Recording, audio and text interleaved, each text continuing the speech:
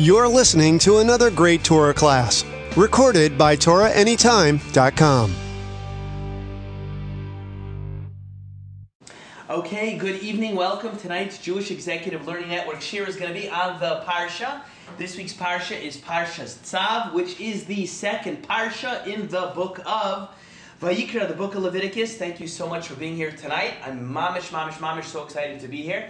New week, new Parsha. Thrilled to do it. First, some housekeeping. First and foremost, I want to give a special thank you to our illustrious host who has requested a little bit of anonymity, but I want to give our host a bracha, and we thank this special person for opening up his or her home, trying to keep the anonymity, and welcoming us to learn Torah. Is that helpful enough? Is that anonymous enough? Okay, but we really wish to thank this person for opening up their home, and to Divrei Torah, and setting up a place that a lot of young professionals can come learn tonight, and we're really appreciative, and I hope that the words of Torah we learn tonight should reverberate in your walls even after we'll all go back to our respective homes and places tonight. So really big Yasher Koyach for that. Want to say thank you. Also want to give a special acknowledgement to my Yedid, my special friend, Talmud, almost like one of my kids, Noah Fried, for sponsoring tonight's shir. Today is Noah's birthday. We want to thank him for sponsoring the shir.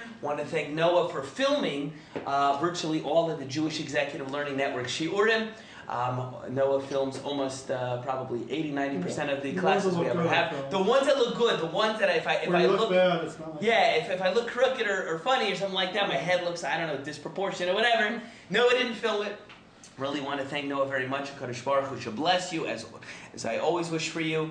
Meretz Hashem, you should have taste every form of bracha, spiritual, material, shidduch-wise, financial, and Torah, Shas, Paiskim, and everything else in between. And I'm very appreciative for your loyalty and friendship and kindness and sponsorship. Can you believe he sponsored $20,000 for tonight's class?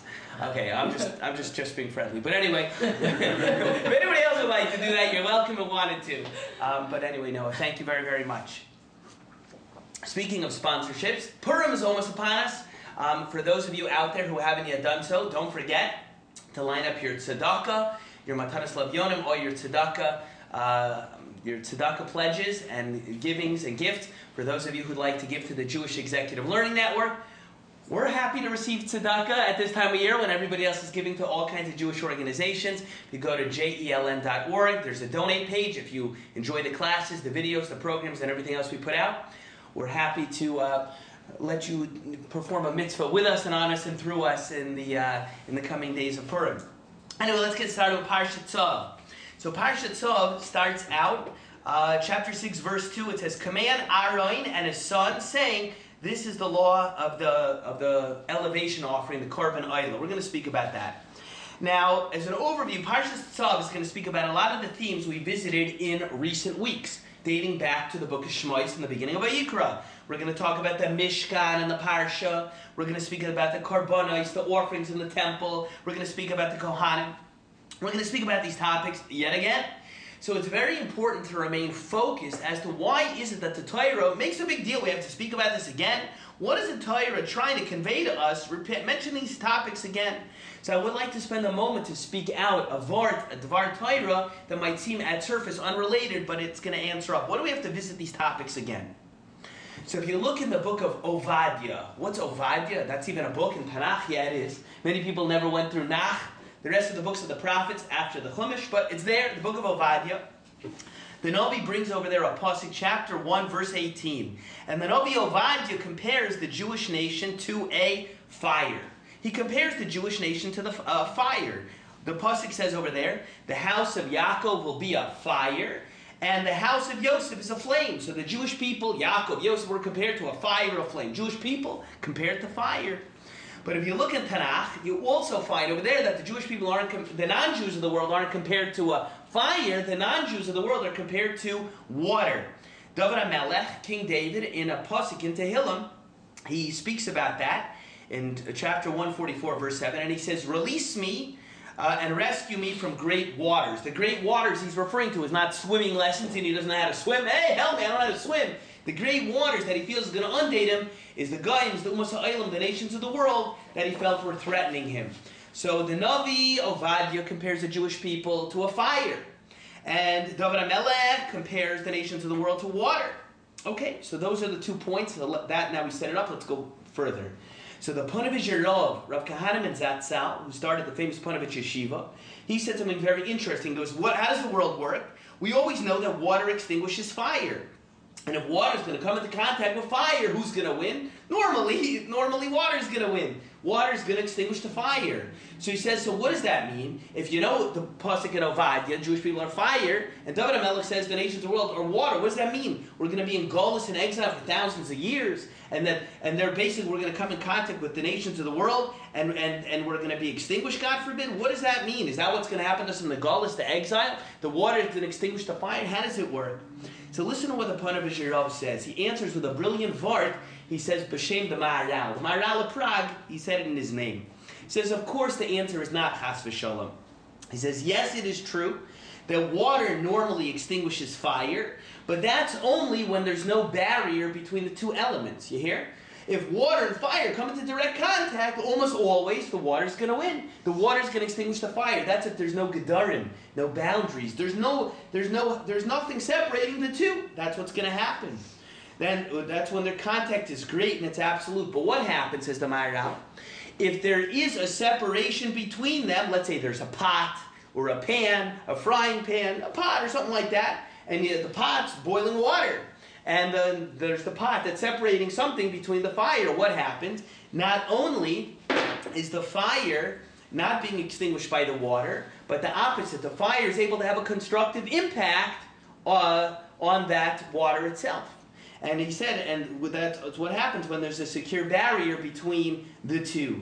Said the Ponevezh Rav, he said, that's what the point is over here. He said, water and fire, one is going to extinguish the other. And the Jewish people, if we go through the Golus, through the thousands of years of exile, and we have no gedarim, no boundaries between us and the nations of the world, we're going to be extinguished. We're going to disappear individually, communally, familially, collectively. That's what's going to happen. If we walk around all day, and the way we think and act and walk and talk and laugh and react and entertain ourselves and everything else is just like everybody else in the world, what's going to happen eventually is that water is Chas v'Shalom going to extinguish the fire. But the Torah has distinct ways that a Jew should probably try to bring himself into conformity, not just with mitzvahs, but there's a Jewish way of acting and spending time and what we find funny and what we don't, and what amuses us and what we find sad and what we find happy. There's ways we talk and walk and think and pray and spend our free time and serve Hashem. There's all these different things. And those are the boundaries that separate us from everyone else in the world. And if we have those and we keep those in place, not only is our experience in exile that we're not going to get washed away and extinguished, Chas v'Shalom, but fakert, the opposite, what will happen is that the water will basically actually be transformed in a positive way and will be the Or L'Goyim, the light unto the nations of the world. We'll have a positive impact on them. But we have to have some kind of boundaries that separate us. So why am I even talking about this in the beginning of Parashat Tzav? We have to know that I'm bringing this stuff, we should keep our focus. This parasha starts again with the Mishkan and the Karbanos and Kaihanim and all of these. All of these things serve to remind us again and again and again. HaKadosh Baruch Hu is putting this in the Torah to remind us we're different, we're special. We're not intended to be a copy of everybody else in the world. We wish everybody well, we're happy for them.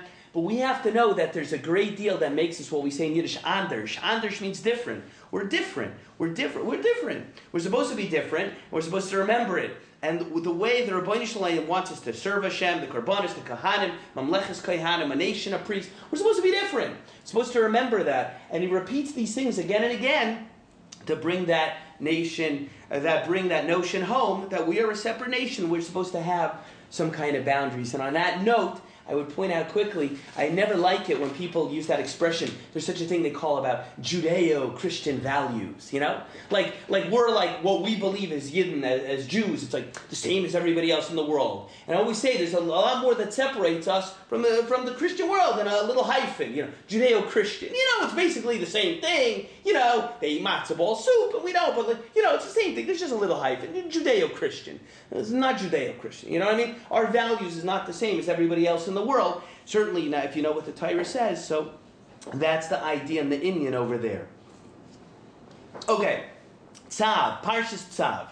So the name of the bar Parsha is derived from one of the first words in the Torah. The Torah says, command Aaron Tzav Aaron. Tzav is like mitzvah. Tzav, command. Command Aaron.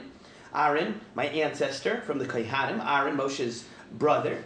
Command Aaron and his son, saying, this is the law of the elevation offering. The elevation offering is one of the korbanos discussed in our Parashat, big deal, called the korban oila. Oila means like up, elevation, up, korban oila. That's what I'm going to speak about.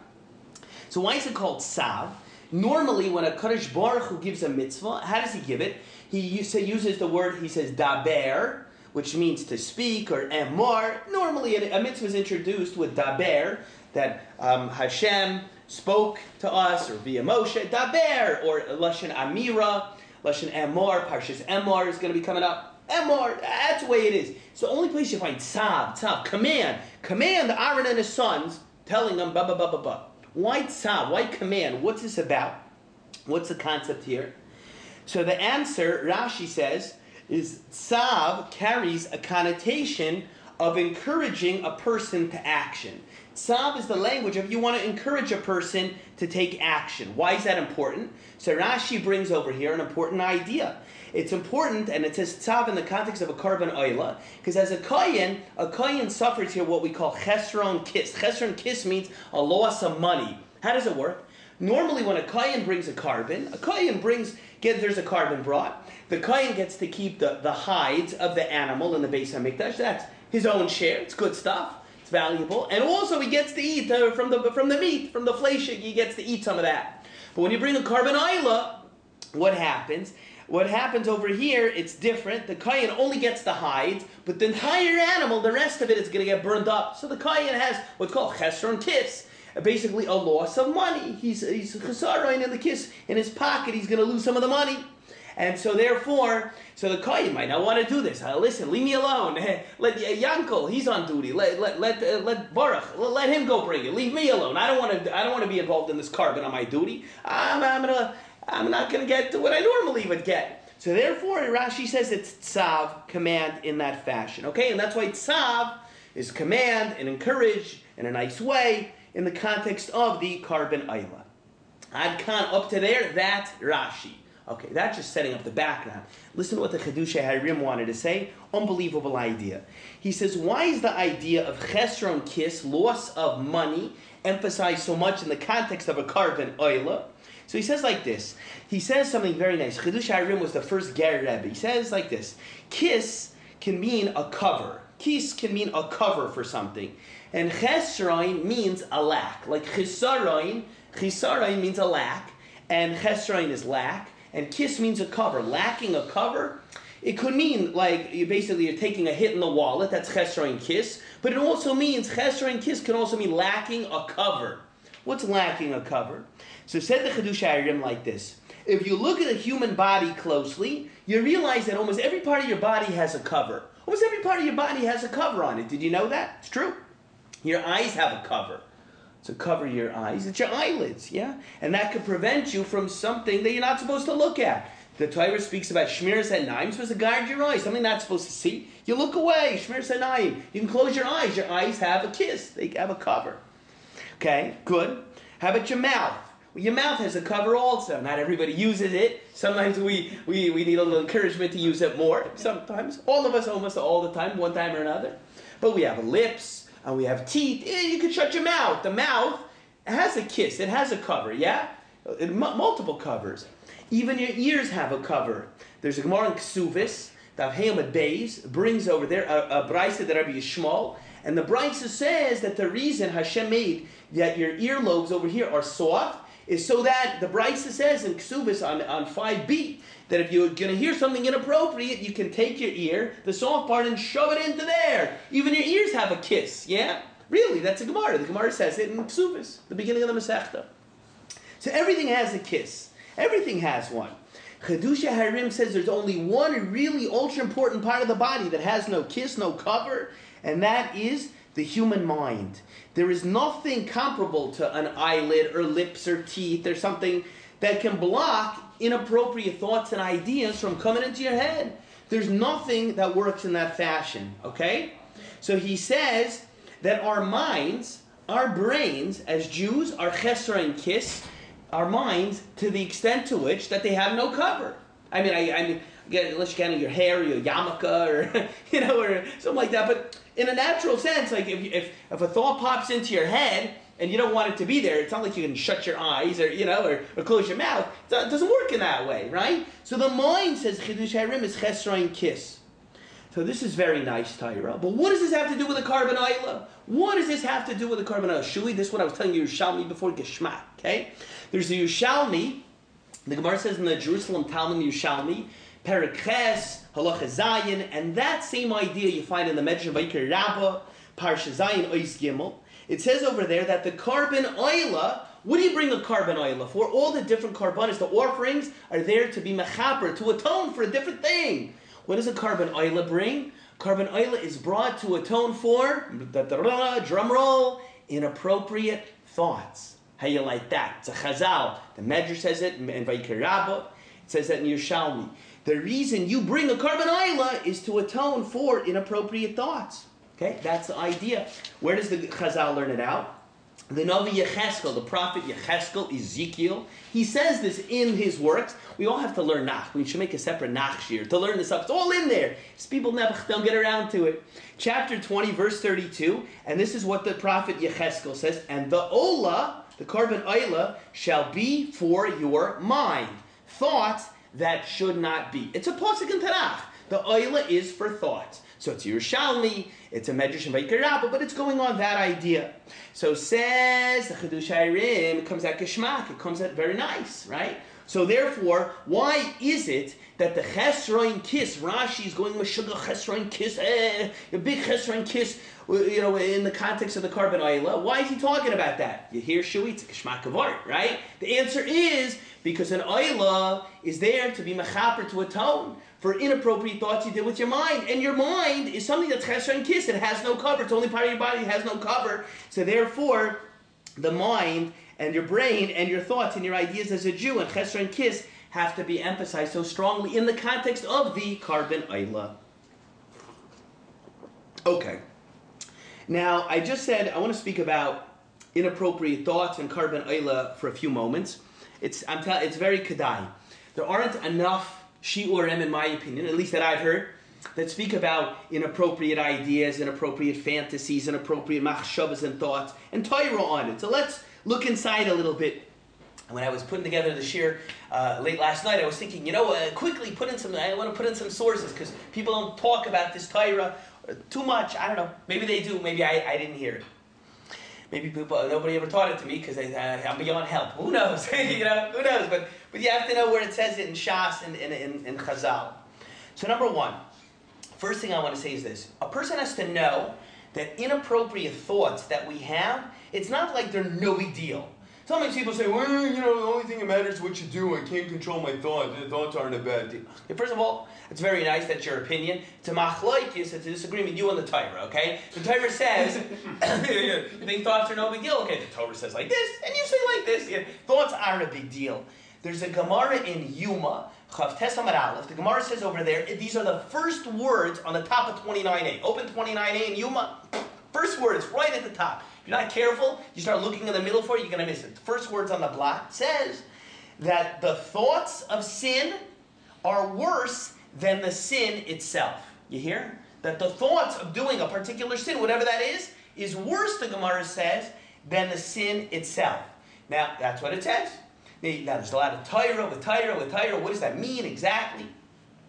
Rashi, over there, when he's on that Gemara, just immediately, that Rashi, going on the words, look at the side, the margin, Rashi, what does Rashi say? What does it mean that the thoughts of sin are worse than the sin itself? Rashi there, it's talking about basically a guy's fantasies and imaginings about sinning with women, doing things that the Torah would prohibit a guy to do with a girl, a prohibited relationship. It's going on that you shouldn't think, I'm doing it, I'm not acting out in that way, I'm under control, but my head's thinking of this all day or whatever it is. You should know, Rashi says that's what it's going on over there.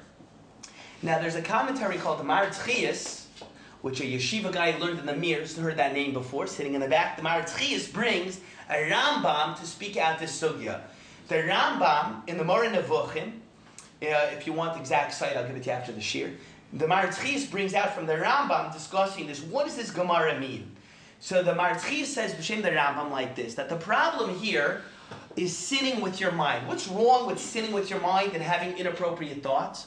So the answer is because that isn't, to some degree, the most important part of your body, to some degree. And he writes that using your mind inappropriately is a greater form of what's called being Meir b'malchus, rebelling against the king, meaning Hashem, than with other parts of your body. Because with your mind, you decide, I'm going to do this, I'm going to serve Hashem, I'm going to do mitzvahs, I'm not going to do wrong, I'm going to grow, I'm going to, with that. And you take such an important aver, such a limb, such a piece of you, such a thing, and with that you're going to rebel against the Rabbi Shalom. I mean, that's ground zero in serving God, and you're going to take that, your brain, your mind, you're going to use it to figure out how I can do all kinds of sins, and whether you do them or not, but that's what you're going to be busy with. You're Moed b'malchus, you're rebelling against the king in a very, very ugly, kind of strong way. Okay? Now, that's what he says. Now, the Chavetz Chaim speaks about this inyan very much as well. Like I said, I was trying to pull in together some quick sources on it. The Chavetz Chaim has a well-known book. It's a little booklet, a small one, that it was the last one he wrote, dealing with which of the 613 mitzvahs is a Jew able to perform today, of the positive commandments and the prohibitions. And in Prohibition 156, where he lists, based on the minyan mitzvahs of the Rambam's count of the mitzvahs, it says, Lo yisasuru achrei lebavchem v'achrei nechem. Don't stray after your heart and after your eyes. So in connection with this is what the Chavetz Chaim writes. I'm just translating.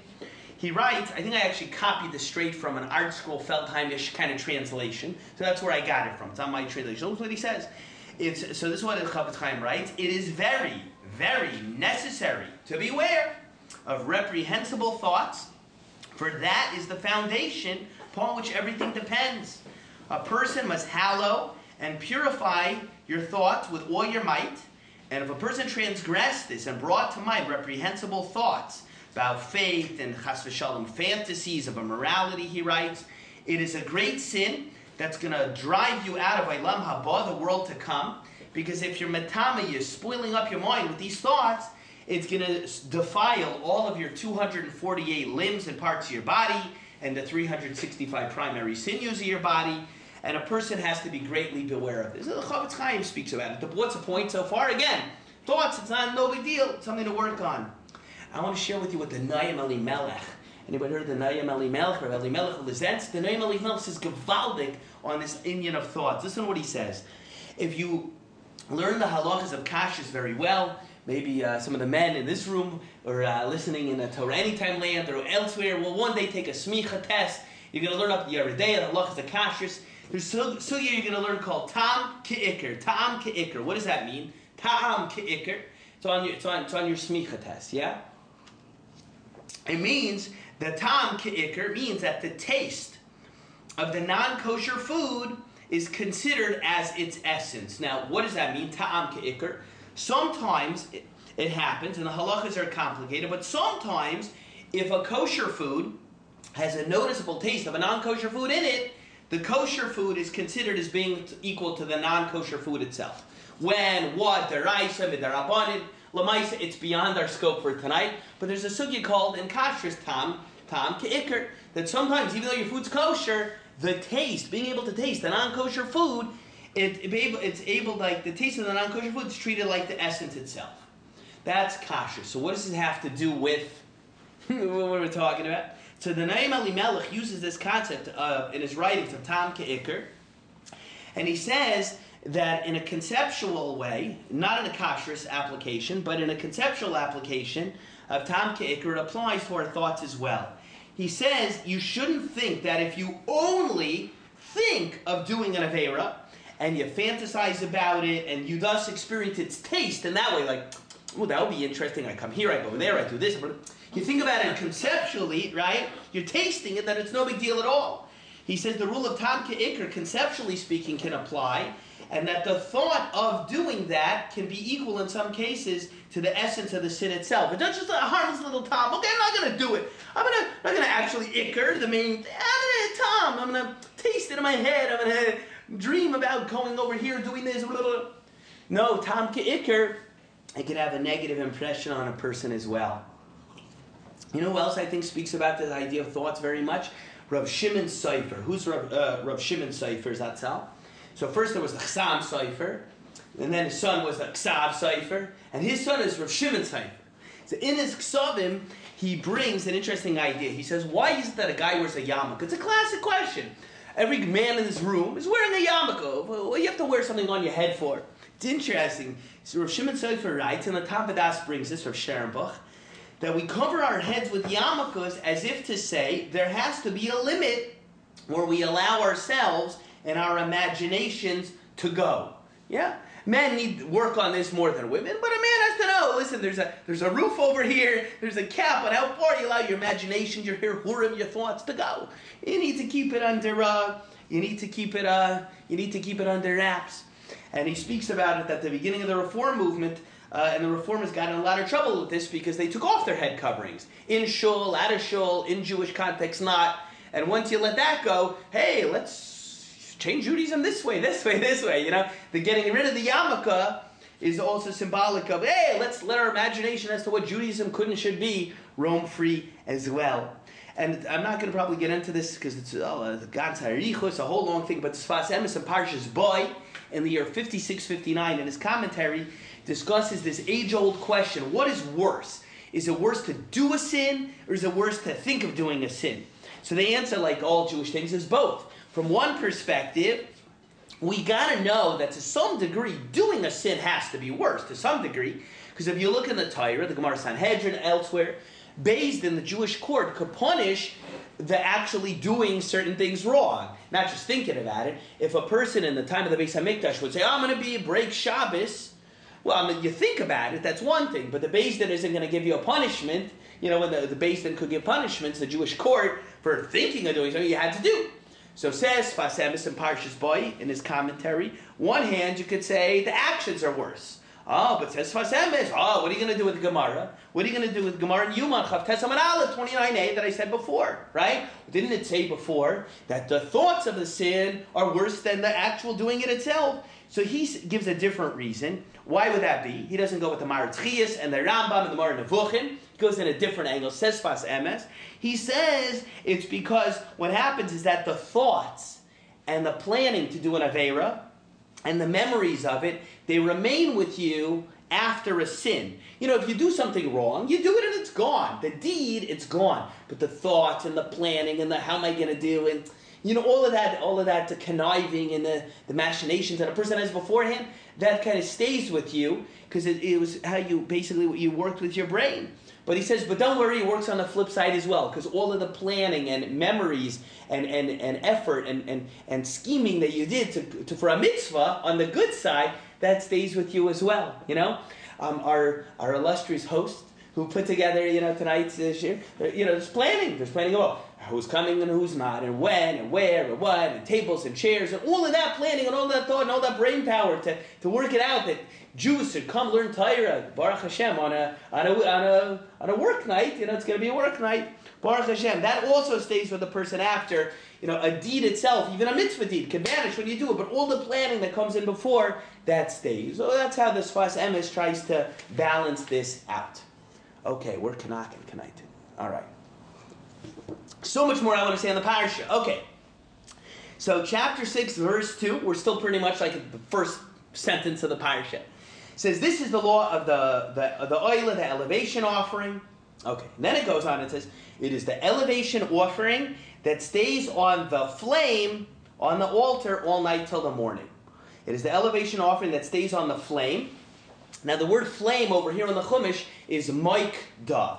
If you had to write in English, people sometimes ask me, could you say it slow? Moikda. It's like M-O-K-D-A. Moikda. So the elevation offering stays on the flame, the moikda, on the altar all night till the morning. Now, one of the interesting ways to darshan the Torah is if you look many times, and I spoke about this last week in Parshas Vayikra, sometimes letters in the Torah will be unusually large or unusually small. If you look in the word moikda over here, flame, the mem over here at the beginning of the word is written smaller than the other 4 letters of the word. Okay? Obvious question. Why? It's not a typo. Hashem told Moshe Rabbeinu, write moikda. Okay, that's for flame. Done. Write the mem, small. Okay, why? What's pshat? What are we supposed to learn from it? So I'm going to give you two pshatim. The Kotzker Rebbe said that the word maikta, the flame over here, is referring to enthusiasm.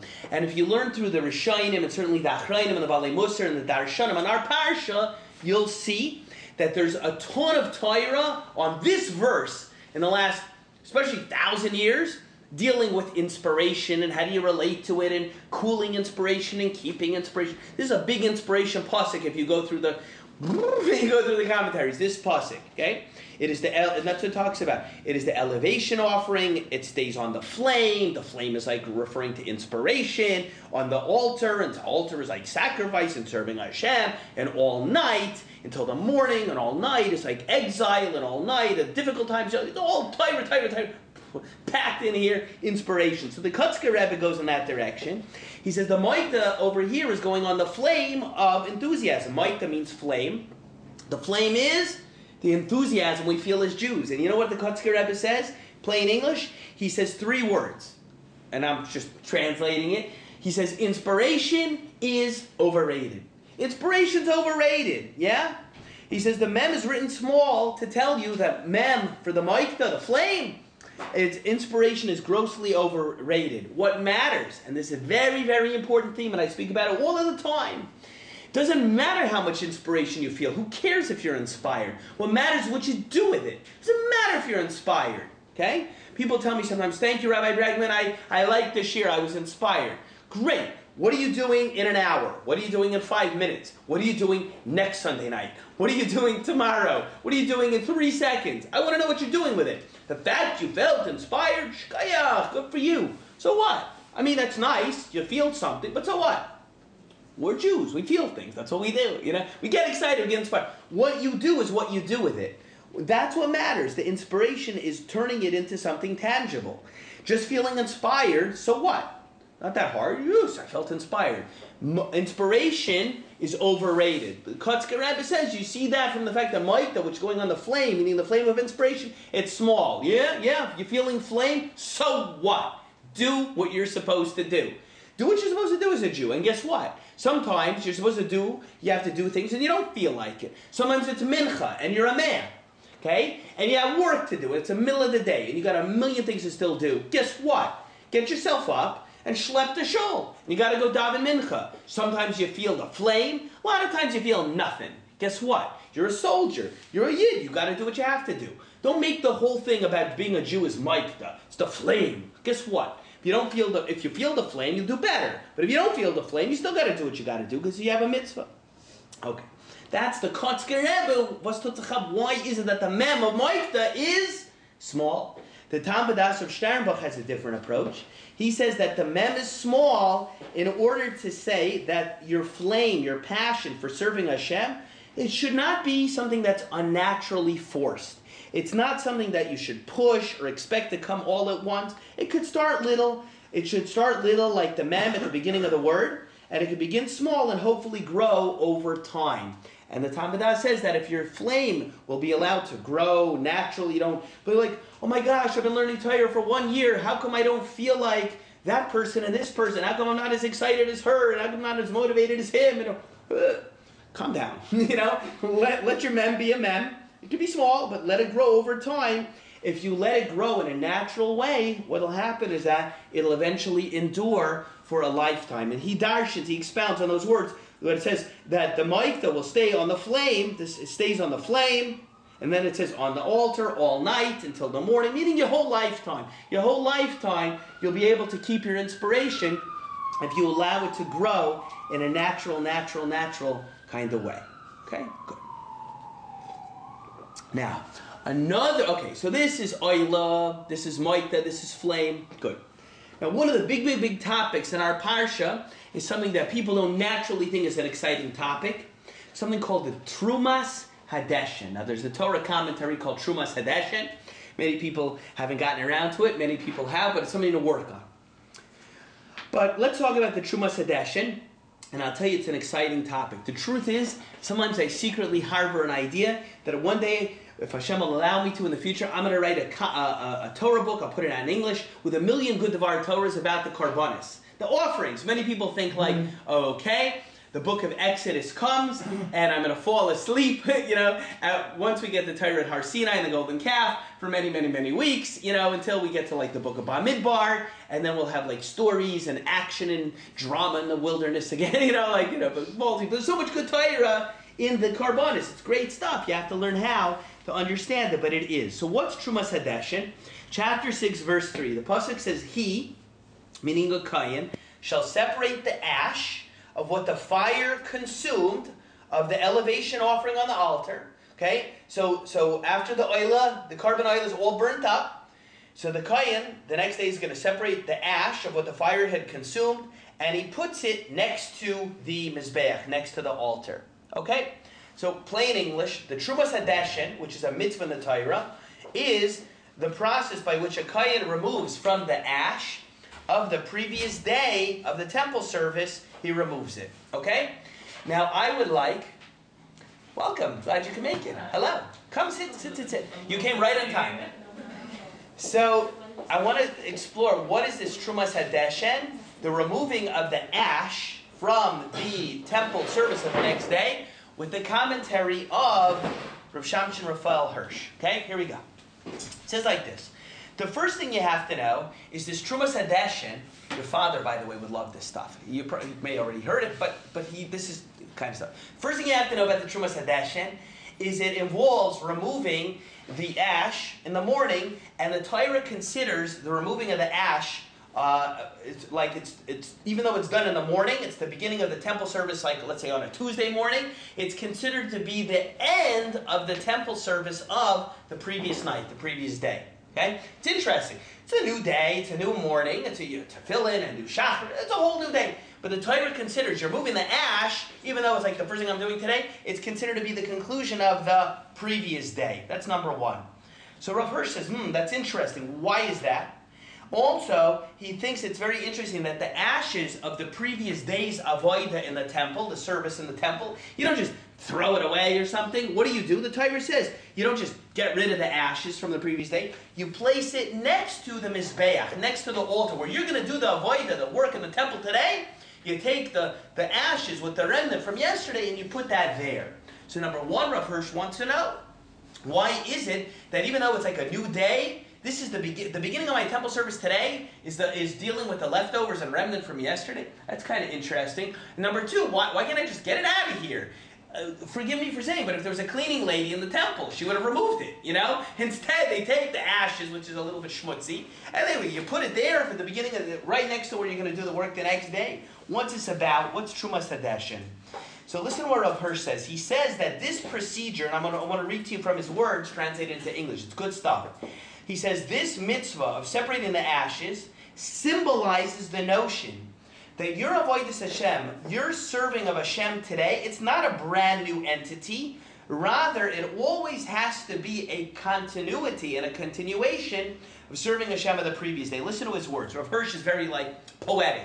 In German and in English, it's very poetic. He says like this. He says, today, you're a Jew, today brings no new mission.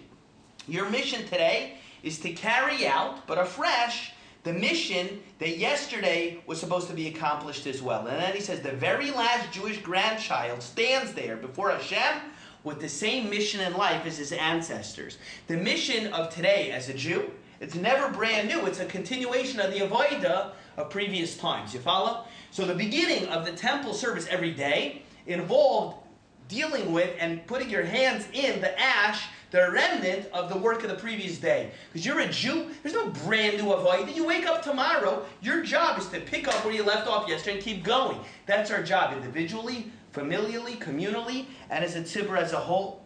However, and that's why you put it right there next to the Mizbeach where you're going to start doing your avodah the next day. It's deep stuff. That's what it is. But if you read the Chumash, you just read these lines in Shul, you're half asleep. Yeah, I don't know what it is. Okay, ashes. Okay, got it. But something deep there. And then he says something else. He's saying, but you got to be very careful. You have to know that there's a very fine balance. Very fine balance. And if you look at his commentary on the very next pasuk, he says, you have to know something about the haitzah, the removal of the ash. He says every day, just because, you have to know that, yeah, I said a minute ago that you're avodas Hashem, you're serving Hashem today, tomorrow, whatever. It's a continuity of everything that ever happened from Avram Avinu until this moment and beyond. But he says you have to know there always has to be freshness in serving Hashem. You have to go to work every day as a Jew as like you never accomplished anything else before. Every day's avodah has to begin with a premise of freshness. And he said just because you accomplished something in the past doesn't mean you should lose some of your desire to accomplish today. And you know what he says? Listen to his words. Rav Hirsch was a genius. I wish I got to meet him. One day after Tchias HaMesim, I'm going to get in line to meet him. Sometimes with my oldest son, he and I discuss, because you know when you talk to your kids about emunah, faith, Yiddishkeit, you have to make it real, because it is real, but you have to talk in tangible terms. Sometimes I tell my kids that after Mashiach comes, there's going to be Tchias HaMesim. All of the Jews who ever lived are going to come back to life, you know, and we're going to go meet them. So I often discuss with my kids, who do you want to go meet first? So one of my girls will say, I want to go in the line to meet Sarah Imenu. And my son says, no, I want to go meet the Vilna Gaon first. I'm going in that line. So I say, yeah, it could be a very long line. Maybe you should go in other lines. So one of my kids will go, I want to go in the line of the tzaddik that doesn't have a long line so he doesn't feel bad. You know what I'm saying? You know, we talk about this. I want to get in the line of Rav Hirsch, and I want to koch with him in learning. I want to talk with him to retire. What do you mean, Rav Hirsch? He was unbelievable in learning. Listen to what he said. You ready? He says the thought of what has already been accomplished can be the death of that which still has to be accomplished. You hear that? Pay attention, even if, not just in avoid, just in doing mitzvahs, but in everything in life. The thought of what has already been accomplished can be the death of that which still has to be accomplished. I'm going to say 2 points. Number one, you see, Trumas Hadashin and the Haitzah, the taking out the ashes, Rav Hirsch has a balance. On one hand, continuity, everything came before, what we do every day is based on the avoida of that which came before us. Number two, has to be fresh. I want to say something else about this last line. I want you to apply this to life, career, work, making money, doing something with yourself. I want to explain to you, okay? I've seen this in life. I'll say this very clear and very bluntly. Successful people in life, no matter what they do, whatever they accomplish, whatever measure of accomplishment they have, they're happy for about 5 minutes. They're grateful to Hashem. They say, Baruch Hashem, I did this. It was a milestone. Kenai Nahar, I'm very proud of what I accomplished. And then the party's over. They get back to work, okay? You know what losers do? People who are unsuccessful, they celebrate every little thing they did, even if it was an accomplishment, and they're always looking for the silver lining. Now, I'm pro silver lining, but you know what? That's a formula for being broke. And that's a formula for not really accomplishing anything special in life, okay? You hear? You with me? Formula for not accomplishing anything special in life is to always be like, you know, I've never really accomplished any of my goals, but I've accomplished, you know, quarters of gold, and thirds of gold, and eighths of gold. Hey, you're not bad, you know? I've done that. You know what? That's what people who are not really successful in this world, that's what they do, okay? You know what people who are really, really successful do? They accomplish, and no matter what they accomplish, the party's over in about 5 minutes, and then they're back at work grinding even harder than what before. Whether they heard what Rav Hirsch said or not, that's the idea. The thought of what has already been accomplished can be the death of that which is still to be accomplished. Who cares what you did yesterday? So what? It's done. It's over. New, next, go. What are you going to do tomorrow? Supplies and learning. A person, for example, a man should always feel very proud of all the Torah he's learned up till today. Very nice. You should feel good about it. But a guy should also tell himself, if you sit here patting yourself on the back, you finished a Masechta, you finished this, guess what? That's it. You're partying over what you did, forget about it. That could be the end of what you're supposed to do. Feel good about it. But you should know, if in a week you know as much Torah as you know today, it's a disaster. What did God give you another 168 hours of life in the next 7 days for? You did nothing with it. So on and so forth. So don't feel so happy with what you always just did. Okay, you're happy with what you did in the past, you feel good, but you got to keep working, you got to keep moving. I'm just telling you this in life, because I know this from business, from law, from teaching Torah, from trying to help people. Feel good whatever you did, okay? But afterwards, next, work. That's how you actually accomplish something in life. I don't sit there making a party for like a week and a month because you accomplished something today. Okay, very nice. But you know what? You're sitting there making a party, people end up being successful. They're already back at work 5 minutes later. All right. Now I want to bring out a mahalach from the Rabbeinu Yoina. Rabbeinu Yoina, a Rishon, he says like this. There's a mitzvah in the Torah, chapter 6, verse 4, that says he, meaning the Kohen, will remove his garments and he puts on other garments. And when he does that, that's when he takes the ash to the outside of the camp. Okay? So what happened? It was likely that in the process of removing the ashes, the Trumas Hadeshen, and the Haitzah, the mitzvah of taking it out, you're going to clothes, you're going to get dirty. So what would happen? So the Torah is going to say that the Kohen is supposed to change his clothes. Now you might have imagined, Rabbeinu Yoina says, that who's going to have this job of taking out the ashes? Who's going to have the job? Who's going to have the job of taking out the ashes? You might say, I don't know, any Jew, just any random guy. So the Torah tells us that that mitzvah of taking out the ashes was assigned to the Kohanim, the most distinguished people in Klal Yisrael. They had that job. Rabbeinu Yoina says, why? Why give it to the Kohanim? They're going to get dirty. You know, they're going to get dirty in the process. He says, you should know that a quote-unquote menial job like this was given to the Kohanim. Why? To demonstrate that all of Hashem's mitzvahs bring elevation to a person regardless of how they appear to other. You might think that, I'm going to get dirty. That's not chashav a mitzvah. You know, we'll get anybody, maybe a bar mitzvah boy, somebody else. They'll go take out the ashes and they'll get dirty. No. Rabbeinu Yoina said every single mitzvah brings elevation to a Jew. Every single mitzvah. There's no such thing as a mitzvah that doesn't bring elevation to a person. You get dirty in the process, okay, shkoyach. So the Kohanim are going to change their clothes. Rav Gifter Zatzal speaks about it, and you know who speaks about this also? The same vart in last week's Parsha, Chasam Sofer. The entire Parsha last week was full of commandments given to the sons of Aaron, the Kohanim. And it said it again and again and again. All those mitzvahs in last week's Parsha were given to the sons of Aaron, the Kohanim. The sons of Aaron, the Kohanim. They're getting all the mitzvahs. But when you look in the Torah, in chapter 6, verse 2, finally, in the midst of Trumas Hadeshen, being busy with the ashes, it says over there, command Aaron, Tzav to Aaron, give a mitzvah to Aaron. Finally, Aaron's included in the mitzvah. All the other mitzvahs we've seen in Vayikra are command the sons of Aaron, the Kohanim. Go tell Aaron's kids, the Kohanim, do this, bring that, go do this carbon. They should go do it. Finally, Trumas Hadeshen, getting busy with the ashes. Finally, Aaron's given the mitzvah. Why? So Chasam Sofer speaks about this in his writings. He says, you might have thought the clearing out the ashes from the previous day, that's not for the Kohen Gadol. That's not for the Gadol Adar. The Kohen Gadol is going to be busy with this. The high priest, he's going to get busy with the shmutz. So, Kamash Malon, he says that's not the case. So the Torah, when it comes to the mitzvah that seems like it's going to make you all shmutzed up, Dafka, specifically the Torah mentions Aaron, specifically, hey, now we're finally giving you, hey, Kohen Gadol, you get busy with this. Why? Because there's no mitzvah, he says, that doesn't elevate a person and bestow covenant on a person who does it.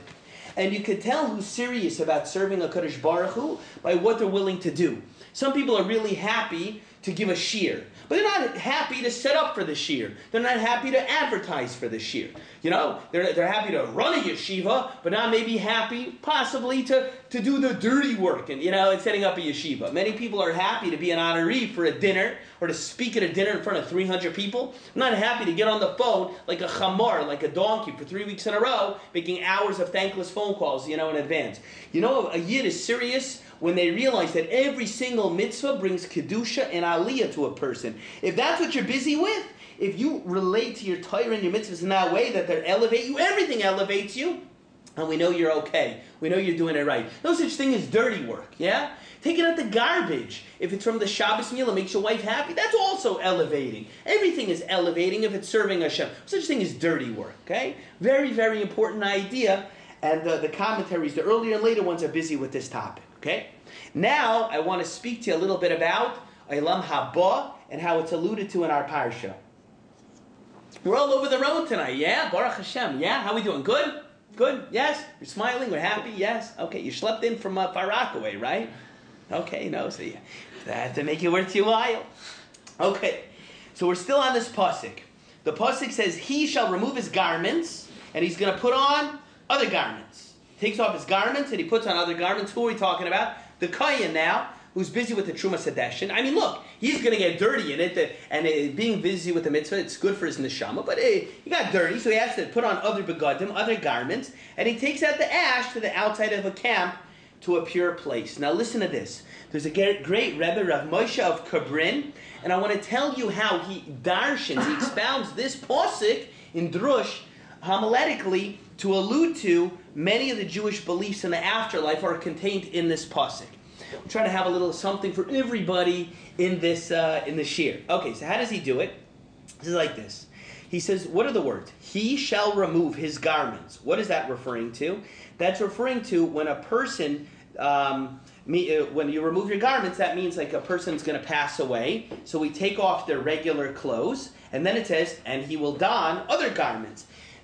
So taking off your garments, that's when a person, God forbid, passes away. You take off the regular clothes and put on other garments. Refers, he says, to what we call the tachrichim, the burial shrouds that a person would be buried in. Okay. And then the next thing in the pasuk says, and you shall remove the ash. What is that? Remove the ash. He says that's referring to the physical body of the person who passed away. Why? He says just like ash is what's left. After there was a fire and a flame and the fire's not there anymore, what's left is the ash. The fire is going on the neshama. And so the ash is like, symbolic of the body when the fire, the flame, the neshama is no longer there anymore. Then it says in the verse, and you should remove the ash. Then it says to the outside of the camp. Outside of the camp is referring to the actual burial. And if you know Jewish history, historically, the Jewish cemeteries were on the outside of the city. And then it says, and the next words are in the pasuk, to a pure place is referring to where the person's soul is gone to Gan Eden. You hear? It's interesting. Rav Moshe Kabrin darshans. You remove his garments, put on the other garments, remove the ash. Where's the ash going on the guf? It's going to the outside of the camp, outside of the machreh, which is where the cemetery would be, to a pure place. Interesting, but I want to say a little more. As a Jew, we don't dwell on the afterlife. We don't think about it all day. We have too much to do now to make sure that we'll be in good shape by the time we get there, right? We have to do the work now to make sure that by the time your big retirement comes, you'll be where you're supposed to. But there is some important stuff that we do have to know about it, at a minimum, that helps us take life seriously. So I want to share over with you for a moment a comment of the Vilna Gaon. Every man has to know this Vilna Gaon. When every lady will get married, she should say this over to her husband, followed by the words new, new, come on, you gotta produce already, you gotta learn. Listen to what the Gaon says. The Gaon says some unbelievable stuff in chapter 31 of Mishlei. The Vilna Gaon has a commentary on the book of Mishlei, Proverbs that Shlomo Melech, King Solomon, wrote.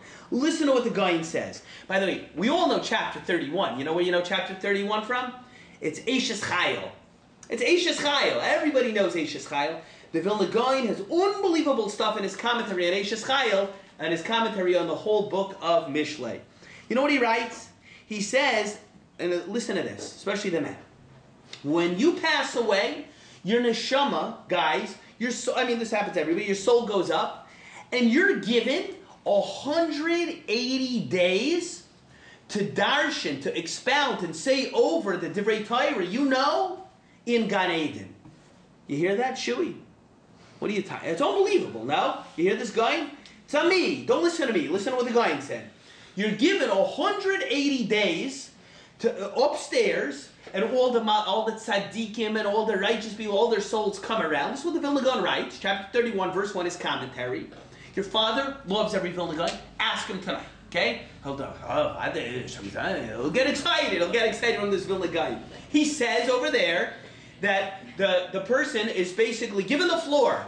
Picture like lahavdil, it's like a politician is given a chance to filibuster, okay? You have 180 days, you have the floor, and the Vilna Gaon says that if you say good, they say you said good. If you say you do good stuff, they'll tell you said good stuff, okay?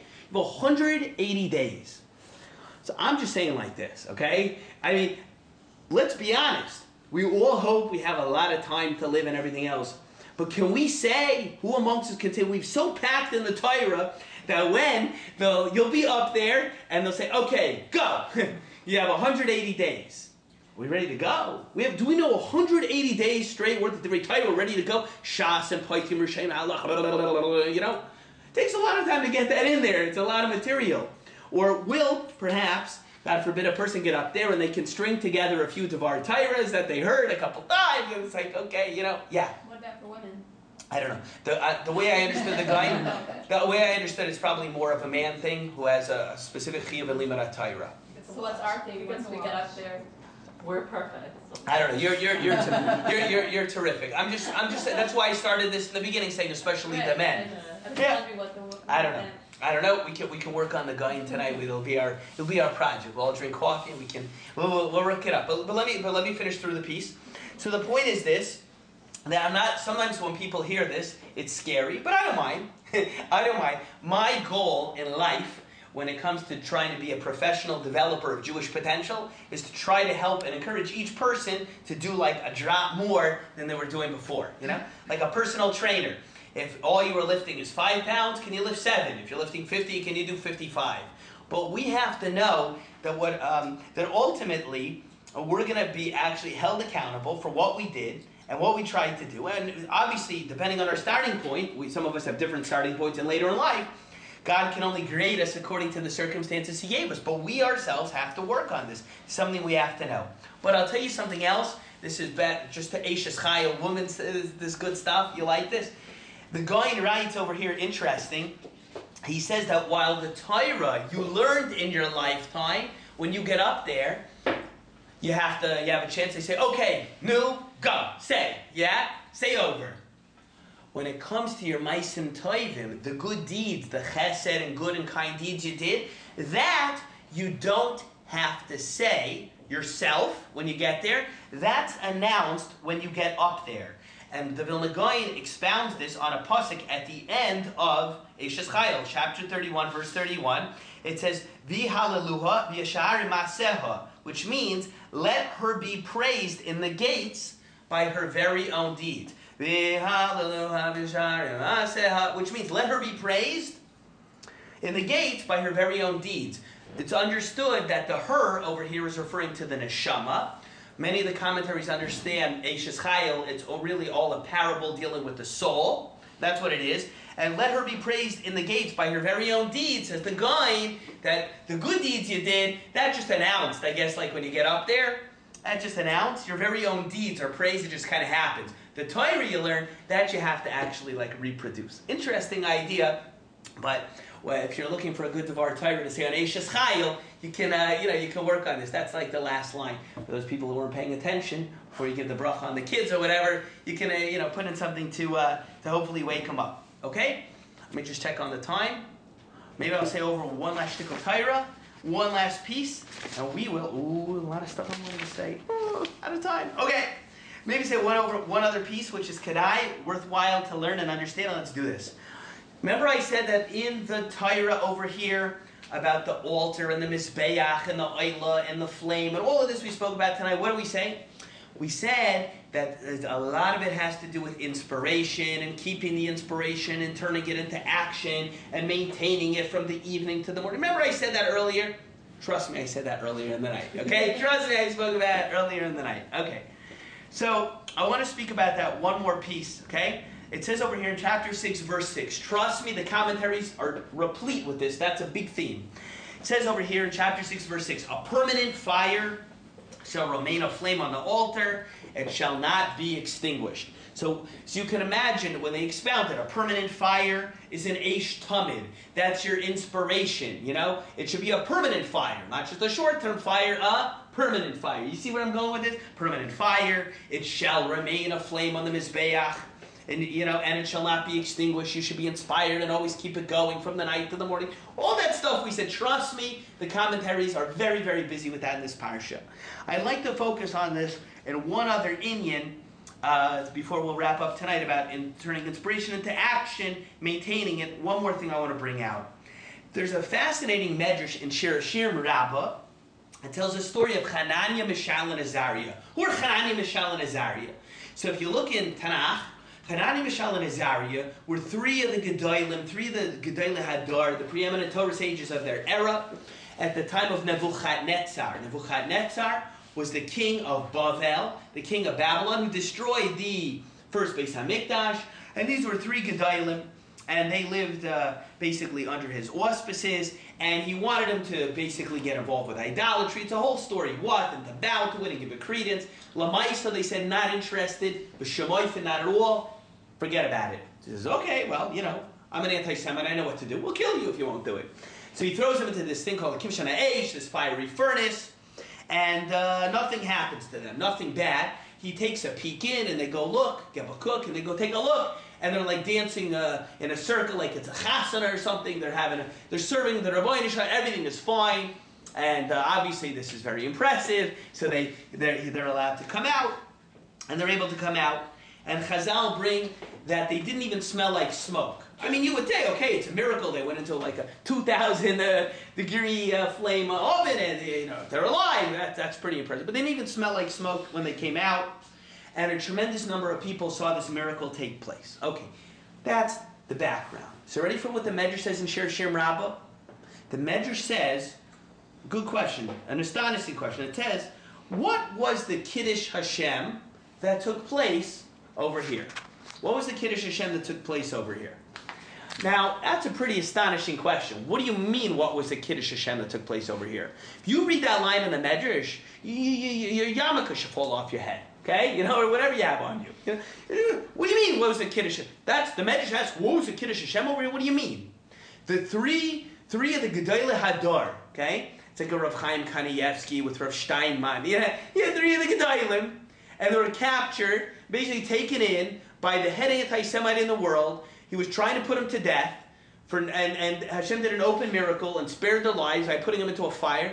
What do you mean? And everybody saw and they were alive and everything. What do you mean, what was the Kiddush Hashem? What is it even the Medrash even asking over here? What kind of funny question is this to ask? No? It's a crazy question. If you take the Medrash seriously, take the Torah seriously, what are you even asking? Hello? Chazal, what are you even asking over here? That's a Medrash. So Rav Dessler Zatzal, Rav Dessler says a very nice vart in explanation. And here's the rule. I have some law students in the room. So when you have a black letter rule, you want to highlight it, okay? Highlight this in magic mark here. Here's a black letter rule. It says like this.